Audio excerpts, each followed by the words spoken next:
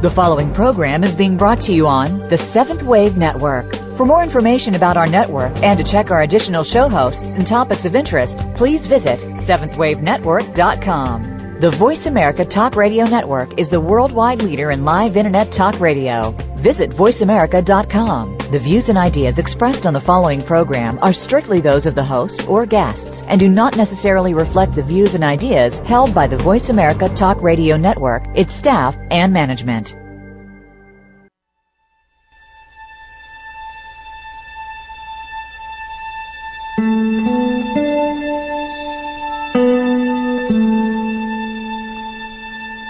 Good afternoon, and welcome to Authentic Living with Andrea Matthews. Over the next hour, you'll learn how to see your true self in the midst of life's twists and turns. You'll be challenged to think outside of the box when it comes to the mysteries of life. Now, here's your host, Andrea Matthews. Good afternoon and welcome to the Authentic Living Show. For the third time, we're interviewing the gentle and powerful poet and author Joyce Rupp. She's well known for her work as a writer, a spiritual midwife, and a retreat and conference speaker, having led retreats throughout North America and in Europe, Asia, Africa, Australia, and New Zealand. She's a member of the Servites, the Servants of Mary, a community, and she's also the author of several books, including The Cup of Our Life, Fragments of the Ancient Name, and her latest, My Soul Feels Lean, Poems of Loss and Restoration, about which we'll be interviewing her today. Poetry is such a powerful expression of the deepest urges of our beingness, and so it is that her poetry will lead us to a powerful discussion about how to work with loss, or maybe we should say how to allow loss to work with us. Welcome, Joyce, to the Authentic Living Show. Thank you so much for being here today. Oh, you're most welcome. And I just love that last statement you made, how to allow loss to work with us. That's about it. Yeah, that's true. We can't really command these things, can we? That is for sure. Yeah. Yep. But to receive them when they come with respect, I think that's the learning there. So. Yeah, respect, that's a good word. I think that so many people say we want to embrace it, and sometimes we really don't want to embrace it, and we just can respect it. And it's kind of impossible sometimes to it's almost masochistic to say I'm going to welcome in some loss, but I think to respect its presence, we can do that, or at least to say, okay, so you're here, and let's try to be together without, too much hostility. Yeah, absolutely. That's a good way of putting it. Okay, so let's start with you telling us why you chose to write on this particular topic. Oh, well, my whole journey with the books I've written, I think the book that put me on the map was Praying Our Goodbyes, which was way back in the mid-'80s, and in that book, I really talked about goodbyes, covering all kinds of goodbyes, not just death, and that was pretty new, in a new view to look at that. And it just seems like no matter what I'm speaking about or writing about, I come back to kind of that theme of experiencing loss and goodbyes in our life in a lot of different ways, besides physical death, and then what that call to us. I think it calls us to personal transformation. So.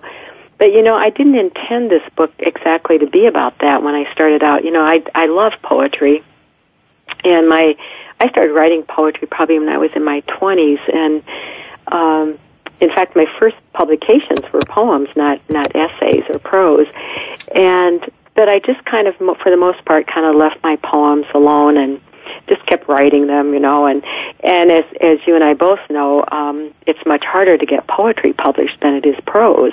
Mm-hmm. And publishers, are a little more hesitant to publish poetry.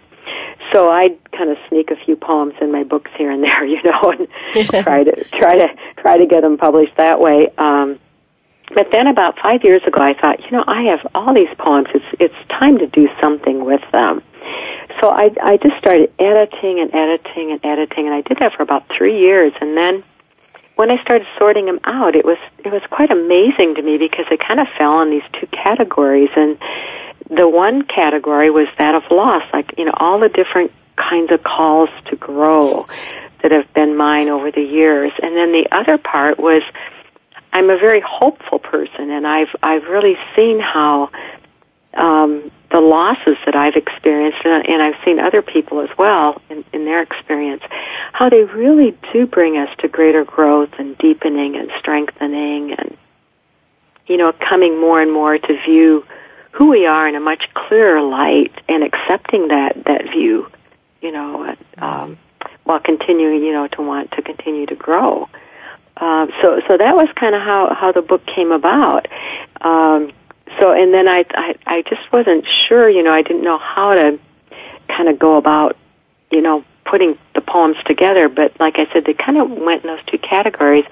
And then one of the poems I had written some time ago was about my soul really feeling lean, and that ended up being the title of the book, because I think all the losses that I've experienced, when I look at them, more closely, it's like they kind of strip away the things that I have gathered to myself, to my ego, to the mask I wear, to my persona, to all of that, and I think that happens once, we're very clear when we're born, and then we get to be 2, 3, 4 years old, and we start collecting all this stuff.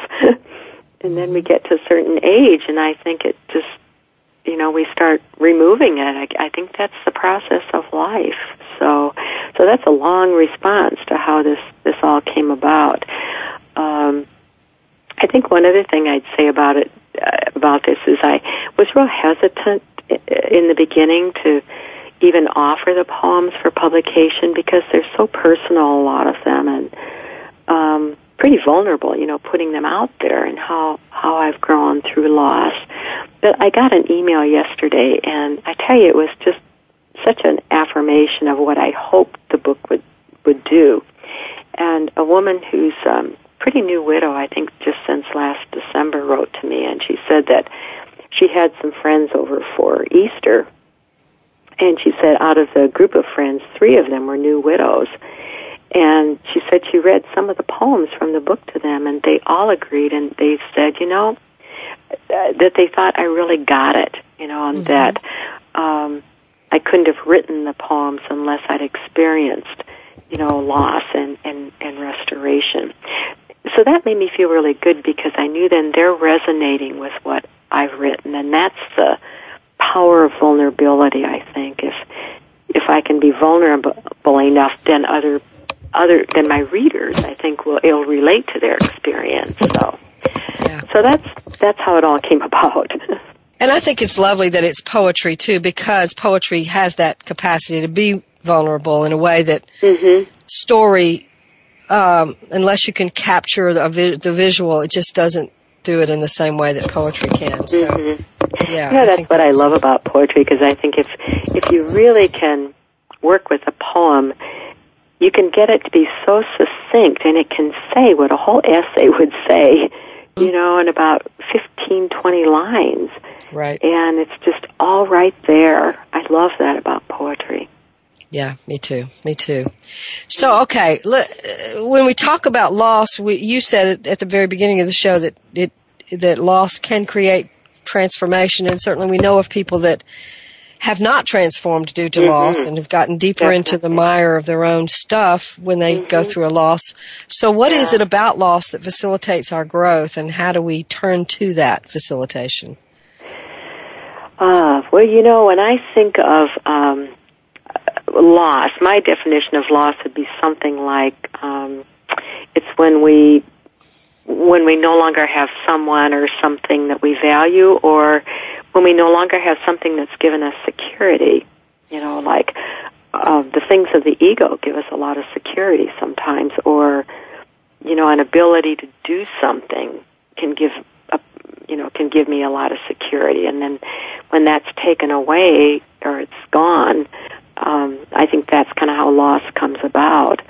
And so, as I said, I think there's just so many different kinds of loss, and I've, been a student of Buddhism for quite some time, and it's just been such a help to me, because I really see that what Buddhism teaches about impermanence, that's really about loss.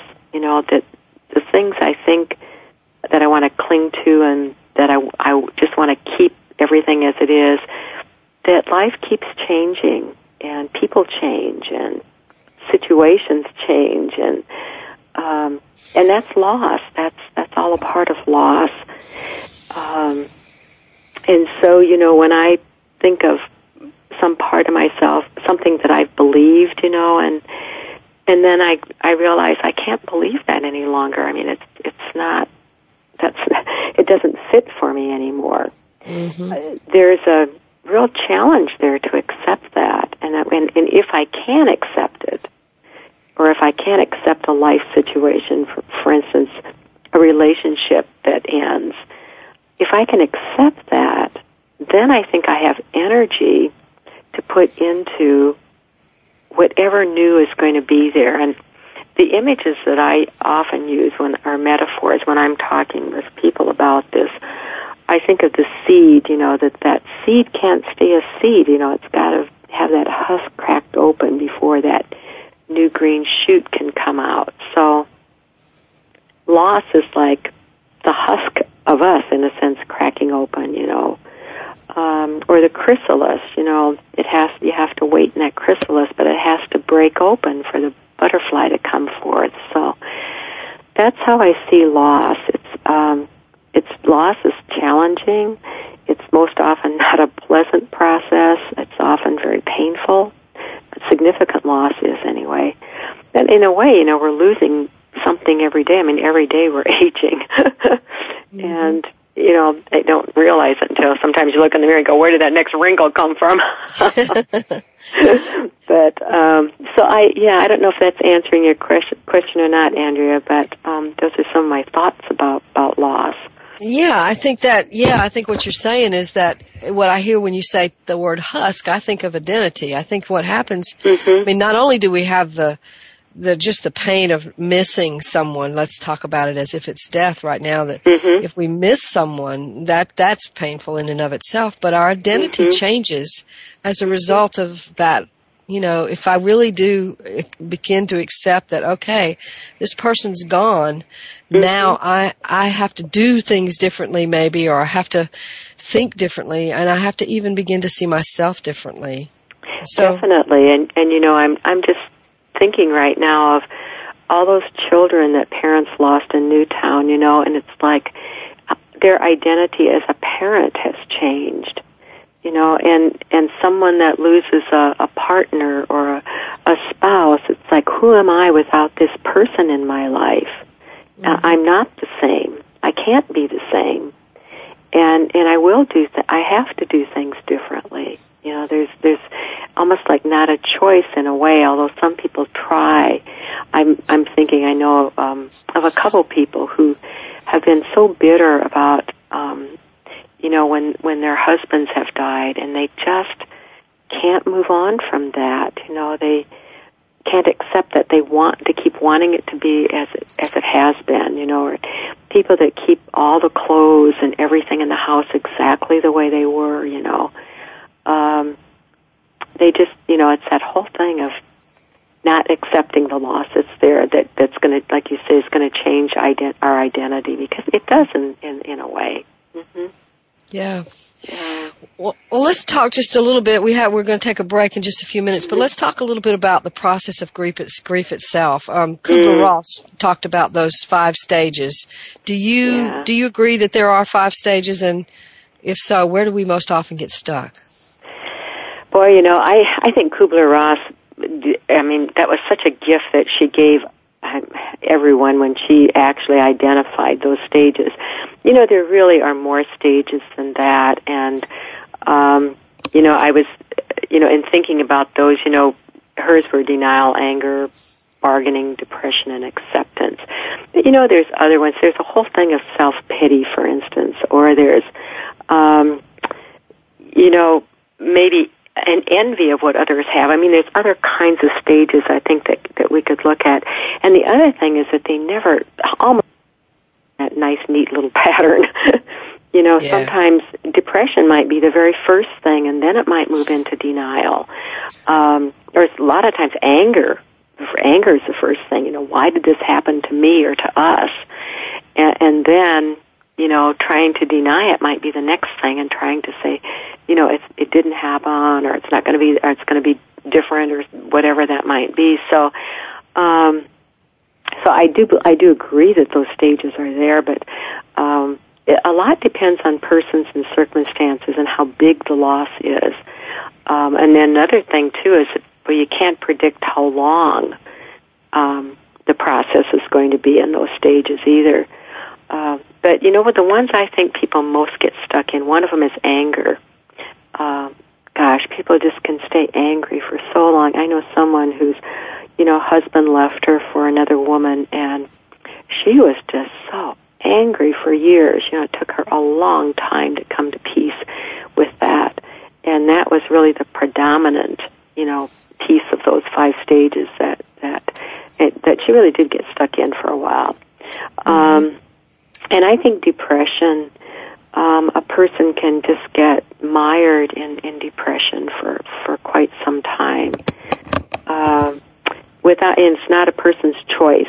They just get stuck in it, perhaps because they don't have enough of a support system, or they don't know how to take care of themselves, or they're resisting it so much that, they're putting their energy into resistance rather than moving with the depression. So, yeah. Yeah, and I find that people who have early losses very often get stuck in bargaining, like loss of a parent or through maybe divorce or maybe abusive parents or things like that we sort of bargain. Well, if I'm good, then mommy won't hit me, or and we kind of stay in that place for a long time. Mm-hmm. Yeah. If I do this, then that. Yeah. Mm-hmm. Yeah. Trying to keep it from happening. Yeah. Yeah. And it's kind of like I have this visual of us kind of, sticking our hands and our feet out, and somebody's dragging us and our heels are making marks in the sand as we try to keep this thing that has already happened from happening. Yeah. That reminds me of a poster I saw a couple of years ago, and it had this cat with big claws, and it's just, it's hanging onto this wall, and you get these scratch marks all the way coming down, and it says, everything I ever let go of had claw marks all over it. Yeah, that's a good way of saying it. I can just visualize that right now because I identified with it so much. Yeah, that's the grief process itself, isn't it? It's just really finally, yeah. When you get there, it's finally, you just let go. Yeah. So that final stage is a good one, that acceptance stage, but getting to it is the challenge. So yes, it definitely is, and I find that as I see people process through it, that they get to acceptance and then leave it again. So I think you're right. I think there are probably more stages, but also these stages don't happen in any order. They happen in a rather chaotic order.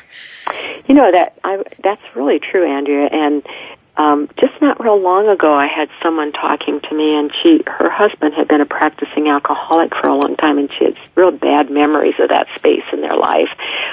And he has since died, and she says every once in a while she just has all these memories that come to her, these harsh, horrible ones, and she thinks, well, I've moved far beyond that, and he was in recovery for a long time, and now he's gone, and she gets really distressed by that. And I said, wait, it's kind of like these little shards of pottery, and they're all buried, and they just come up everywhere. You think that you've gotten all of them up, and then another one comes again.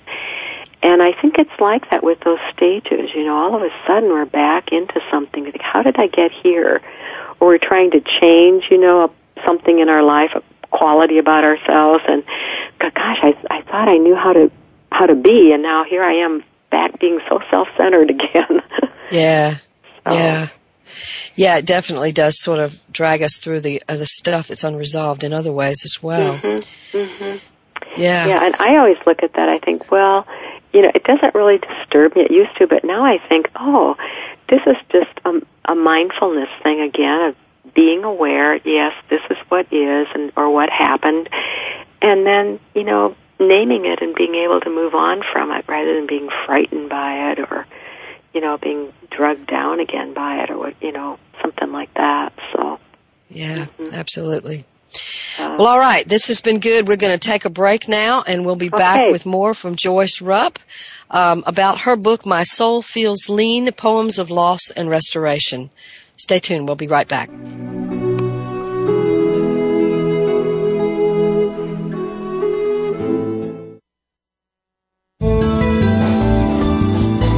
the Voice America 7th Wave Channel. Many of us make choices in our lives based on how others react. But what should really matter is making our life choices based on what we intuitively feel. By tuning in to The Mystic and the Mystery with Inspired Intuition hosts Beth Porozhik and Christine McIver, you'll receive the tools and inspiration you need to do just that. Your fears do not have to drive you, and you are naturally intuitive, creative, and whole. By believing in yourself, you can live the life you've been longing for. Listen for The Mystic and the Mystery every Wednesday at 5 p.m. Eastern Time, 2 p.m. Pacific Time on the Voice America 7th Wave Channel. There's a course offered on 7th Wave Network that you never saw offered in college. One that provides information on how to transform ancient wisdom teachings into everyday life. You'll learn how to create from your spirit and explore the world with all of your senses. Participation is encouraged. Enroll in Spirituality 101, the course you can't afford to miss, with your host, Reverend Norma. Class is in session every Friday at 3 p.m. Eastern Time, 12 noon Pacific Time, in your favorite classroom, 7th Wave Network. Being Here with Ariel and Shia Kane is an ordinary person's guide to modern-day enlightenment. This show is an exciting exploration which opens the door to living in the moment. Don't miss Being Here. Tune in every Wednesday at 9 a.m. Pacific, 12 noon Eastern with Ariel and Shia Kane, right here on the 7th Wave Network.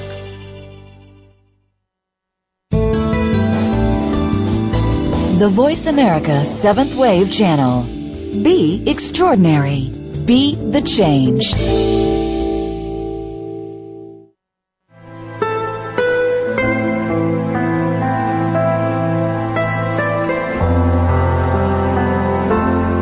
You're listening to Authentic Living with Andrea Matthews.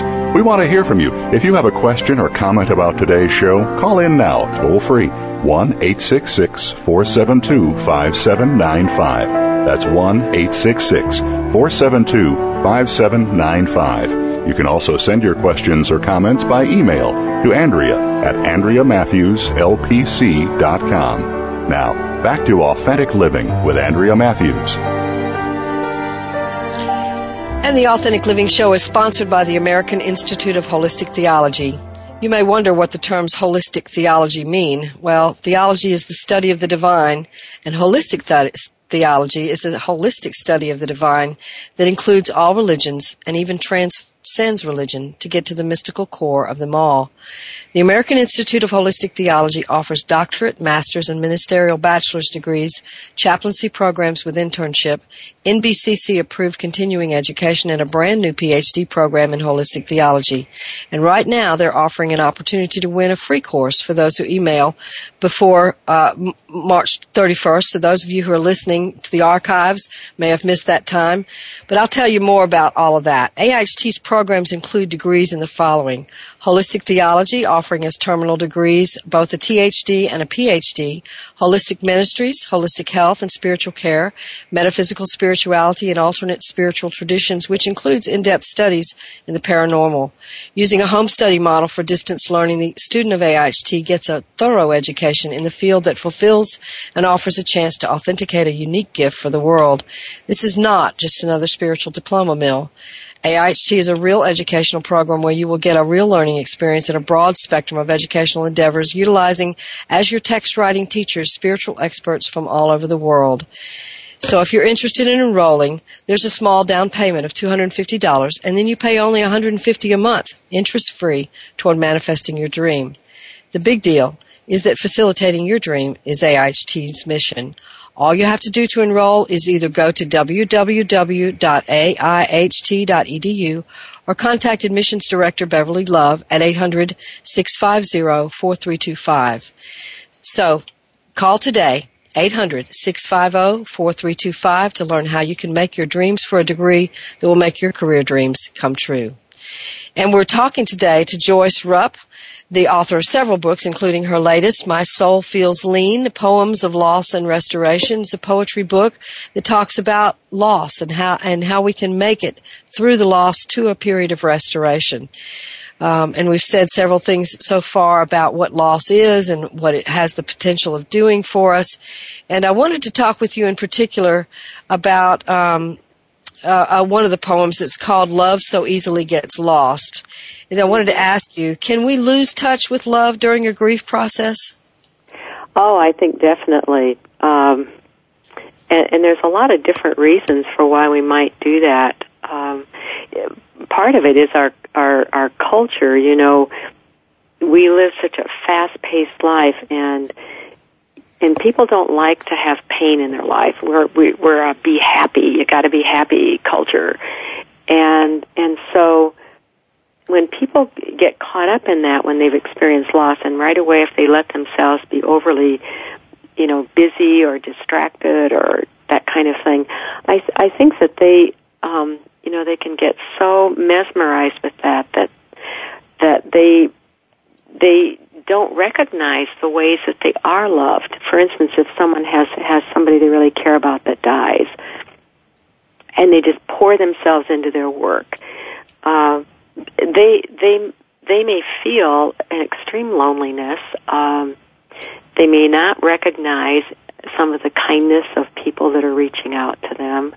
And another thing is that people naturally feel very often very alone or lonely, or that people do not understand when they're going through a significant loss. So I think that can add to it. And I think also depression, and that which we've just talked about earlier, as a natural part oftentimes of a significant loss, that we can feel quite depressed for a while. When we're depressed, we often do not have a sense of love in our lives. I think it can feel like we've lost love. Mm-hmm. Yeah. And I think we can feel pretty overwhelmed by the whole thing. Another part of it is, a natural response to loss, significant loss, is confusion and not being focused. And I think that's another thing that people can have their whole focus in life can be off kilter, so to speak, and can have high expectations maybe of someone, of a friend, and then feel like they're not coming through for them. I remember, in fact, I'm just thinking, I remember when I had someone in my life die that I just dearly loved, and for a couple of months I thought, boy, none of my friends are here for me, and so-and-so's not calling me, and and then when I got further distance from that, I thought that wasn't true at all. They were there for me, but in a way different than what I expected them to be, but they were definitely there for me. So I was real clouded in my vision during that time. So I think we can lose love for a while. Mm-hmm. And we can lose love through anger. If it's an issue of loss that has, that we're naturally, first of all, very angry, we can really lose love in that anger. That's definitely there. And I remember when I wrote that poem, that was a very powerful poem for me, because I was thinking about that out of my life, how I wanted to be much more careful about the loves in my life, so I didn't lose that awareness in the distractedness of my own existence. Yeah, I love the lines that say, you said, love waits without whining, stands tall and strong in the prison of forgetfulness, waits to be released. And I think isn't that what happens when we finally do get to acceptance, is we sort of get the love back? Mm-hmm. Mm-hmm. Oh, I think so. Because once we start accepting, then I think we get clearer, and again, about who we are and how life is, and what our hopes are, all of that, and acceptance of that. I ended that poem talking about a fragile, uncertain world, and I think that's part of the acceptance of love returning, saying, well, I do live in this fragility and this impermanence and this uncertainty. And it is actually love is what's going to give me strength to move through this, to live a life of meaning and value in the midst of that. Yeah. Yep. Yeah. You also go ahead. Mm-hmm. Well, I was just going to say, Andrea, that energy is a big thing for me, and I think sometimes that whole thing when we get stuck or when we get distracted or whatever it is, it's where we choose to put our focus, and another word might be where we choose to focus our energy.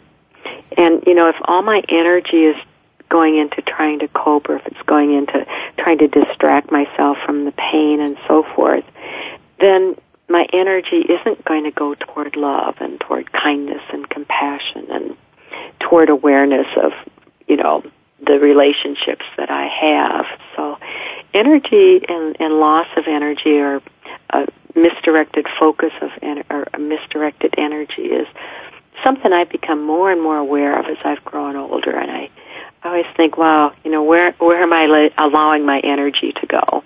Yeah. Yeah, absolutely. That's certainly a way to help manage a day. Yeah. Well, your poems also seem to indicate that hysteria and what you call in the poems or one of the poems at least, exaggerated emotions can keep us stuck. What do you mean by that? Well, it's kind of going along with that energy that I just mentioned. For instance, when it's a natural response, as Kubler-Ross pointed out, when we lose someone or something of value, that anger could just naturally arise for us, or self-pity. I think self-pity, a lot of people think self-pity is such a terrible thing, but that is a very natural response oftentimes to loss. It's a first response. It could be like, why me? Or, oh, this is just so hard on me. But if we get stuck in it, if we just continue to feed that all the time, feed that anger, feed that self-pity, feed our depression, whatever it might be, we just eventually we're kind of wallowing in that, or we're just like, it just overpowers us in a way so that we actually can kind of become immobile and not have energy to function well, or else get so bitter or so hostile. I've known people that they're just constantly critical of everything. That anger just feeds them, and kind of nothing is satisfying for them, and so it's that. The emotions themselves that come from loss, they're just a very natural kind of thing, and so we were talking earlier, you can't maybe befriend them, welcome them in and say, well, I embrace you, but we certainly, can respect them and acknowledge that they're there, but not let them take over our life. The poem I wrote on grief, about grief coming in and banging on the windows and slashing the screen door and trying to take over our life, that was a very powerful poem for me when I wrote that, and I wrote it out of my own grief because it felt that way to me. It felt like grief was just taking over everything and cleaning out my cupboards, and then I thought, and I ended that poem with, what else can I do? I kept trying to get rid of grief, and finally it just said, does she want my friendship? Wow, in other words, I need to be with this grief and see what grief maybe has to teach me, which is that's a big turning when you get to that point, I think. Oh yeah. So I totally agree with that. Yeah, that whole idea of just going, okay, here you are. I guess I'm going to have to deal with you, or you're going to deal with me, and we're going to go through this together. Mm-hmm. Yep. Mm-hmm. Yep. I think that's one of the mistakes today that people make, is they want instantly to have a teaching from their experience, and I do believe it's true. I think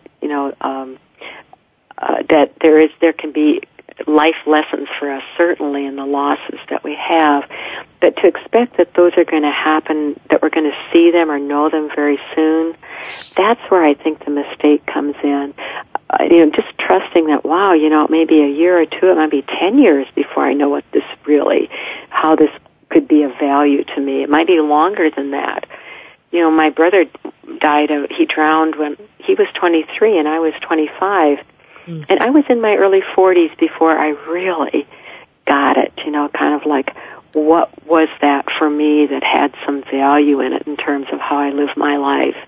Yeah. So it took a long time, before that happened.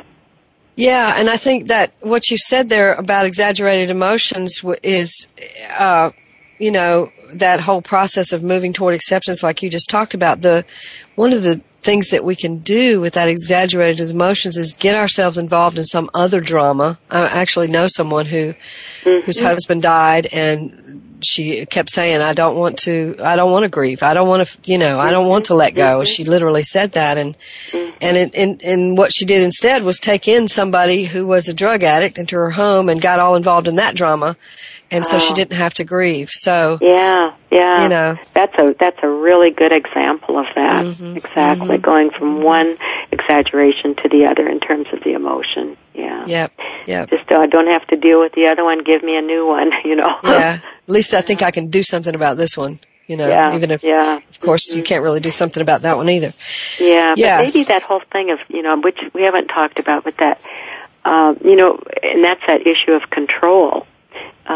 Because, we do, when something or someone's taken from us, when we don't choose to let go of it, there's not any control in that, in that experience. But we can certainly choose how we respond to it, Yeah. But it is a loss of control, and so that grasping, just the example you grasping at something else, maybe I can control this. Yeah. Absolutely. You also talk, the whole title of The Soul, Feeling Lean, it reminds me of what some people have said about the dark night of the soul. Can we really get into an inability to make contact with the divine in our grief processes? I certainly have had times when I've felt this lack of a connection with the divine when I've gone through, some difficult losses, wanting to make that connection but not having any sense of it, which is really the dark night of the soul. Is a person can even certainly want to fall back onto faith or fall back onto, a sense of being supported and so forth by a divine presence, a loving presence. But yes, definitely, a dark night can be triggered by a significant loss. And it's interesting because I've known some people that have gone through really painful experiences and they have felt so close to God as they experience a divine being, and that's never left them. And other people, they'll say to me, I can't go to my church now. It's just too hard for me. I don't have any sense of, God's nearness. And some of it goes back to anger, and how people, whether or not they think God is responsible for what happened, that can cause a real, loss of a connection too, if they're blaming God for what happened in their life. So there's a lot of different reasons, I think, for why a person might, have that. And sometimes it's a very temporary kind of thing when they lose that sense of the presence of the divine.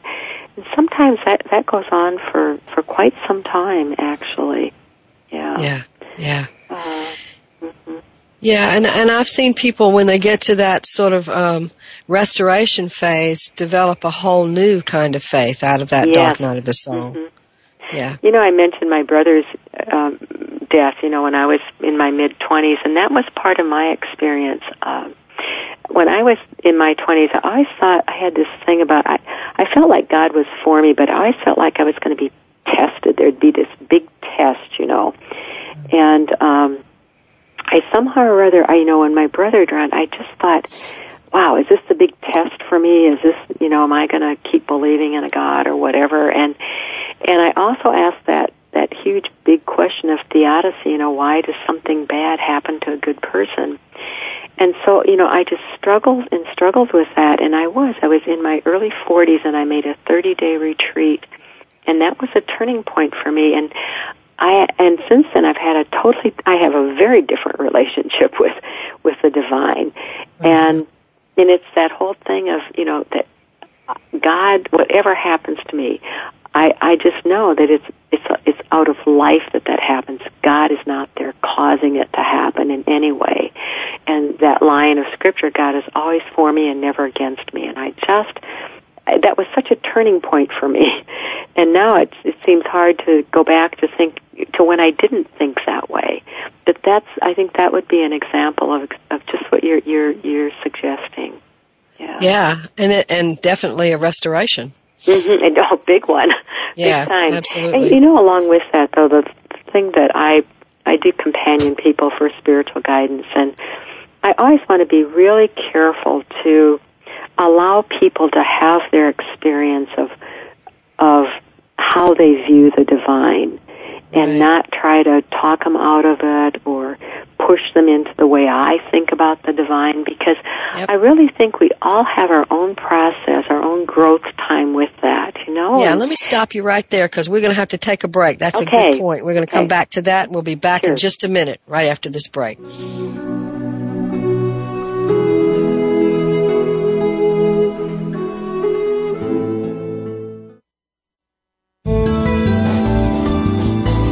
This is the Voice America 7th Wave Channel. If you are looking to shift from struggle to a life of alignment with your deepest truth, you'll want to tune in to Thresholds to Awakening with host Sway Emily Spilkin. Our program will help you discover that your deepest challenges are not mistakes, but opportunities to become who you really are. Thresholds to Awakening. Enter your darkness to find your light, where Sway speaks with spiritual luminaries, cutting-edge thought leaders, and experts in the field of transformation. Listen live every Wednesday at 3 p.m. Pacific Time, 6 p.m. Eastern, on the Voice America 7th Wave Channel. Step into the doorway to conscious choice, greater health, and well-being. Attain the balance that you've been seeking. Tune in and turn on 1111 Talk Radio. Feed the mind. Embrace positively. Release the tension. Step out of fear. Host Simran Singh will help you broaden your mind and open your heart toward a greater understanding of how to take charge of your life. 1111 Talk Radio is here every Thursday at 7 p.m. Eastern Time, 4 p.m. Pacific Time on 7th Wave Network. 1111 Talk Radio, because shift happens. Who am I? Why am I here? Where am I going?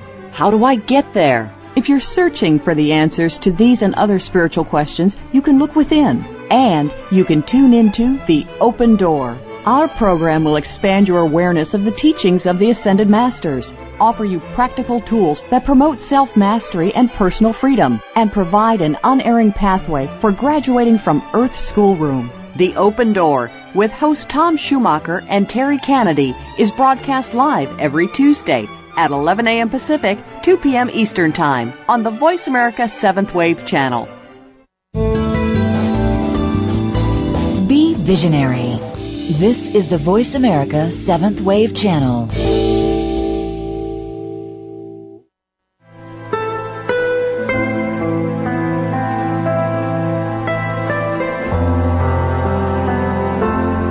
You're listening to Authentic Living with Andrea Matthews. We want to hear from you. If you have a question or comment about today's show, call in now, toll free, 1-866-472-5795. That's 1-866-472-5795. You can also send your questions or comments by email to Andrea at AndreaMatthewsLPC.com. Now, back to Authentic Living with Andrea Matthews.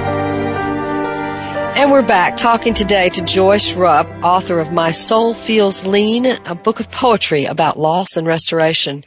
And we've been sort of describing the grief process and what it's like to process through grief. And I wanted to talk particularly about one of your poems, which I thought was very poignant, called After the Funeral, because it talks so much about that feeling of what it's like after all the people have gone and the food's gone and the hugs and the support are gone, and there you are.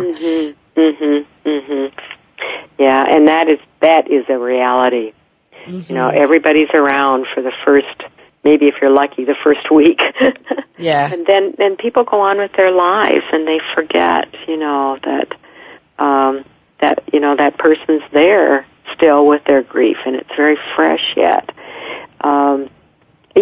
One of the things I think that can be really helpful for someone when they're in that position is that whole balance between solitude and social. And I've heard so many, many widows will say to me, all my friends are trying to push me to get out there and get going again and get into my social life, and I just really want solitude right now. I just need to be quiet for a while, And yet at the same time, they want a connection with people. It's very interesting, and so it's how to balance that, how to, be kind to yourself and stand in your sorrow, but also it takes deliberate effort many times, I think, to reach out, because people aren't going to always be there to reach back. They just, like I say, they just forget that you're there. And what I have found personally is having someone that I trust, a confidant, that I can sit down and say, so here's where I am. Do I need to give myself a little shove and get going more? Am I withdrawing too much? Am I feeding, a little depression going on here? How do I do that? And again, I had someone this week that, her husband died not long ago, and she said, and she herself is a therapist, and said, people want her to say something profound regarding her grieving process, and she doesn't have anything to say about it. She doesn't want to talk about it. Mm-hmm. But she does want some kind of social contact, but it's just, she's not ready to start, sharing more of her deeper self. Probably because she doesn't really know what's happening in her deeper self right now. So I think that whole thing of taking care of oneself in body, mind, and spirit is so important after the funeral, and being attentive to one's own needs, because, other people may well not be there to attend to those, or we may at least think they're not there for us. So, I don't know, does that kind of answer that? Or absolutely. Yeah, I think you said it. You made a really excellent recommendation. I think what I'm hearing you say is that we have to, and after the funeral can be after the breakup, or after the, the job loss, or after whatever. Mm-hmm. When everybody comes to talk to you about it for a little while, and then they go away and move on with their own lives, and there you are with it. And we could use that time to get bitter, but one of the things that you said there is that if we decide what we want in our lives and what we don't want in our lives, then we're sort of orchestrating the events of our lives. Yep. And there's a real healing that takes place when we come from something deeper and go, no, this is what I want. I don't want that. I want this. Mm-hmm. It's that listening to the deeper self, and that you have to have some quiet time, and there's that tendency in a lot of people to want to start running and get busy, because as we said earlier, we don't want to deal with this, want to be with that pain, but, if we have just, whether a person's going to sit down and do a little writing or just go for a walk every day or whatever it might be, but, this is my time, I'm going to kind of I'm going to check and see how I'm doing. What do I need today? Might need something different tomorrow. Yeah. What do I need right this minute? That right. That's true. Yeah. Day to day. Yeah. Yeah. Well, and that is moving toward the restoration process that, sort of almost is a reconstruction of our lives. I want to read a poem to the listening audience that you wrote in here that I just absolutely fell in love with. It's called Shabby and Awkward, and I think it says so much about what it means to kind of move into the restoration process. So here it is, Shabby and Awkward. Shabby and awkward, spiritually disheveled, I run in pursuit of taming my untruths. Finally, I fall into the ragged gutter of those endless struggles, unable to keep pushing toward unmet goals. Only then does the dross disappear. Only then does the lame get up and walk. Yeah, gives you me read that well, thank you. You're welcome. I love it. I love it. And it gave me goosebumps when I read it again. I think that one of the words in there that were actually phrased in there that is so powerfully true is the spiritually disheveled. We just feel so uncertain about everything. It's like the rug has been ripped out from underneath our feet, and we don't know where to stand and ground ourselves. That's right. It's a tough place to be when you don't have the grounding that you usually have. Yeah. And the running in pursuit of taming your untruths, what you're saying, it seems to me there, you tell me if this is wrong, that it's about that, I've got to figure this out. I've got to understand this, and I'm going to keep pushing till I get there. And then you don't ever get there, and you just finally go, okay, I don't understand, but here we are. You know, that's exactly it. It's like I want to try and control all of this. If I push hard enough, now that I know, I can make it happen. And it isn't that way. And I gave a conference a couple of weeks ago, and someone came up to me and he talked about he suddenly had become so aware in the last year of how egocentric he was, and he just was filled with self-loathing. And I felt so badly, and we had a talk, and I just said, self-loathing doesn't do any good at all, but put your energy into awareness. Now that you know that you're egocentric, become aware and just name it when you are. And then, you gradually you're going to work out of that. You're going to become more and more aware of it. But like that, he just wanted to run after it and get it over with so he didn't feel so terrible about himself. And he really it was that spiritually disheveled because he had a strong spiritual foundation. It was like, wow, he just kind of didn't know what to do with all of that because he was seeing himself in a different light. And that's a hard truth. We all come to truth about ourselves, but I think that awareness is just vital rather than, now that I know it, I can take care of this, and we kind of forget about that whole grace element in there, that I can't do this all by myself. Yep. So, yeah. Yeah, absolutely. There is a surrender that comes with that kind of acceptance. Yeah, surrender. Thank you. That's a great word, and it's so essential. Yeah, absolutely. Where there is some kind of transcendent understanding of the divine, in order for us, it seems, to get back through that dark night of the soul, we have to just say, okay, I'm going to let you talk to me. I'm going to shut up and listen now. I love that because it's like, okay, you've opened the door for me, and now my eyes are open, my heart's open, my mind's open. Okay, lead me. I'm willing to go through that door. Yeah. Yeah. We talked in the very beginning about how it is that our lives change as a result of these kind of things, and that we absolutely, you've mentioned it several times, we have the option of not changing as a result of these things. And, we can drink, we can use sex, we can, deny, we can rage, we can do all kinds of things instead of moving through this process. Yeah. But when we do move through this process, we become so much more in tune with what actually is, and what actually is on a spiritual level as well. Do you agree with that? Yes, that's what I think the whole restoration process is. That if we stay with the process, if we're patient with ourselves, if we don't push it or try to shove it away, we will come to some whole new strength and deepening and clarity, and I think we're going to like ourselves more. All of that can be there. We're going to have these, I think, an enhanced relationships because of it. But it is how we choose, as much as possible, choosing how we go through it. Yeah. We only have go ahead. Go ahead. And that just the reality of accepting that loss is a part of life.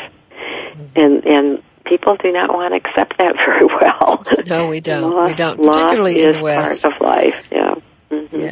Yep, it absolutely is. Mm-hmm. We just have a few more minutes before the show ends, but I want to talk about this whole idea of the spiritual existence that doesn't allow for grief. I've heard so many people in several different faiths, not just the Christian faith, but several different faiths there's no room for grief. We have to just accept this and move on because we're supposed to live in joy and we're supposed to be praising God and we're supposed to be this and that and the other, and there's a lot of supposed to be's there and not much real process. And I just wanted to see how you felt about that.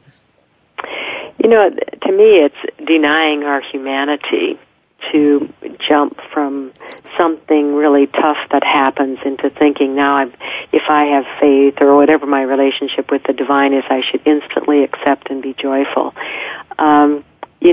I've learned that the body holds emotions, and our body is going to respond if we try to trick our mind into saying we don't hurt or we have to be instantly happy again. Eventually it's going to catch up with us. Yeah. And to me, it's not faith at all. To own our humanity, to me, is much more of a faith-oriented way of living, because we are created, in this body, this humanity that's ours, and the emotions are natural that come when we're hurting, when something difficult happens, and so that's kind of how I see it. Yeah, I agree so much, and thank you for saying that, because I think that there's so much that we're like you said in this poem, I'm unable to keep pushing toward unmet goals, and I think that's kind of how it is when we're trying to sort of train our minds to stop being sad or stop feeling, feeling sorry for yourself, and and in not feeling sorry for ourselves, we miss out on some of the self-compassion that is absolutely there. Exactly. Yeah. So thank you so much, Joyce, for being on our show today. Andrea. I have loved talking to you, as I have the other times we've talked as well. And thanks. We want to have you come back again sometime. And thank you for writing this book. This book will make an impact on people, I know. You are welcome, and thank you for reading that poem so beautifully. I loved it. So. Oh, wonderful, wonderful. Yes. And next week we're going to be talking about the river of omniscience. So be here for that. And remember, your job, should you choose to accept it, is to give birth to yourself.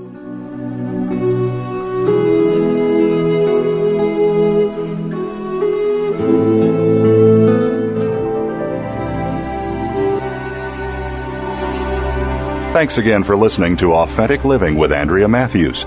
Join us again next Wednesday afternoon at 1 p.m. Pacific, 4 p.m. Eastern Time, here on the Seventh Wave Network. We'll talk again next week.